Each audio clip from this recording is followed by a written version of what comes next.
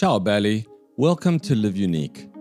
It's my pleasure to be able to share with you my book, Lingering Lessons on Life and Leadership, which I produced a few years ago and which I would love to read for you and offer to you as a resource to help you understand your unique God-given truth and to hopefully help you become the leader that you should be. Companion. 2 Corinthians 13 verse 14. The grace of the Lord Jesus Christ and the love of God and the communion of the Holy Spirit be with you all.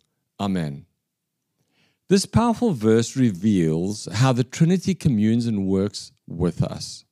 Jesus relates to us personally through his perfect grace, whilst the Father showers us with his love, and the Holy Spirit, through intimate communion, gives us daily instruction and guidance.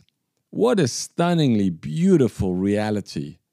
The Holy Spirit speaks to us, builds community with us, and connects us all the time.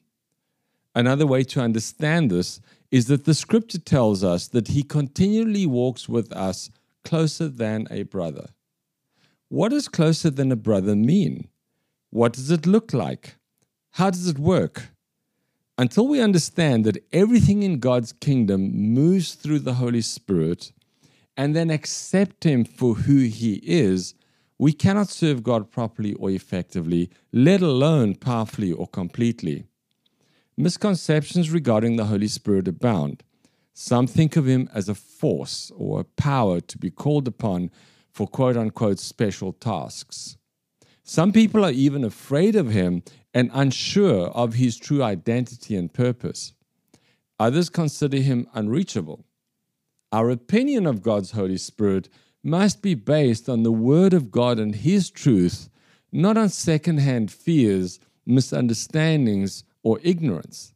The way to guarantee fruitful and effective leadership in life and ministry is having the Holy Spirit as your constant companion, as your leader, teacher, counselor, enabler, guide, and friend. This is how God designed his kingdom to flourish and function through his Holy Spirit. I was raised Roman Catholic and had no understanding regarding the person and purposes of the Holy Spirit. He was a distant, quote-unquote, it, some kind of power to avoid and even be afraid of. He was, in essence, a complete unknown in my very shallow and ill-defined Christian faith, so typical of an average twice-a-year Catholic. However, 2 months after I was miraculously born again, just before my 20th birthday, I received the Holy Spirit into my life in greater measure when I was baptized into him according to God's word. I immediately burst out speaking in tongues as he enabled me with tremendous joy, overwhelming my spirit and soul. At that same moment, I was supernaturally healed of a back ailment, and he has been faithful to walk with me daily ever since. Although I knew hardly anything of the Holy Spirit, I immediately felt a profound closeness to him and have found it completely natural to live in a state of constant communion with him since that glorious night. When you feel accepted by God's Spirit and are able to speak with him openly, it brings you into a state of spiritual confidence and freedom. It is so much easier to learn from life and to serve in ministry when he is your constant companion, guiding your steps and correcting your mistakes. I'm not saying that I live in a way that never pleases him or causes him to seem distant because, of course, I still sin and make awful choices which affect our relationship. But when I do feel his displeasure, by God's grace, I can immediately ask his forgiveness, repent, and have our friendship restored.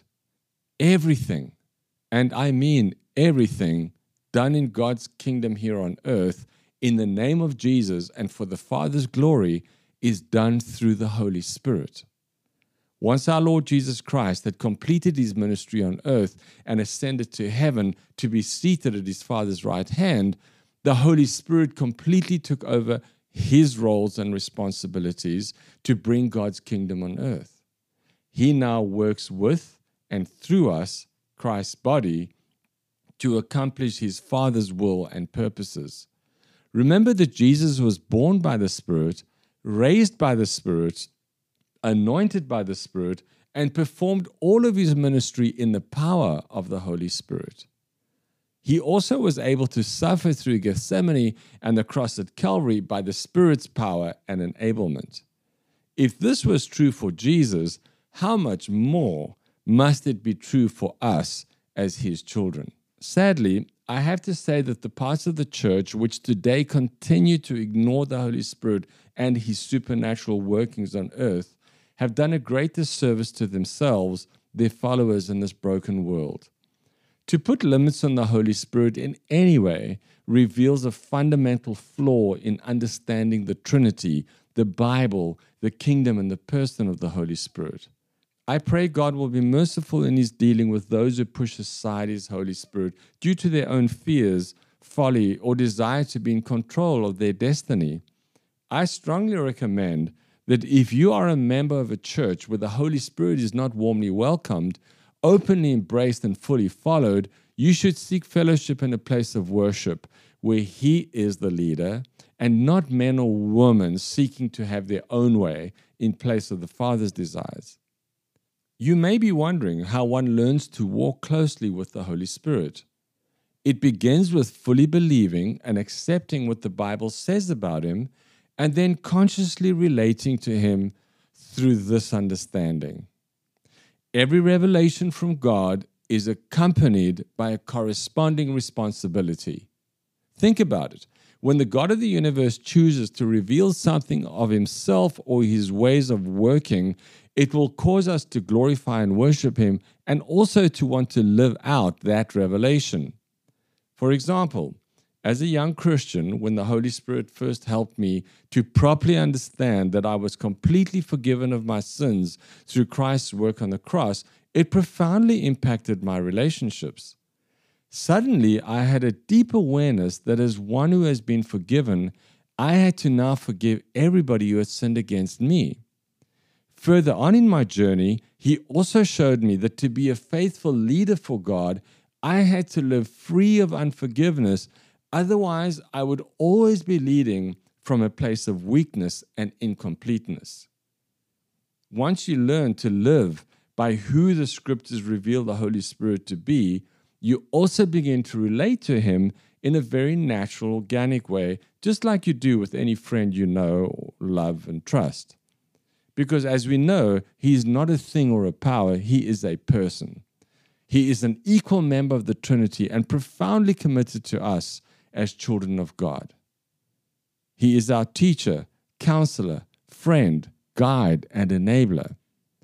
You can think of him as one of the great leaders you admire from a distance, whose books you avidly consume, hanging on every word, wanting to be just like them.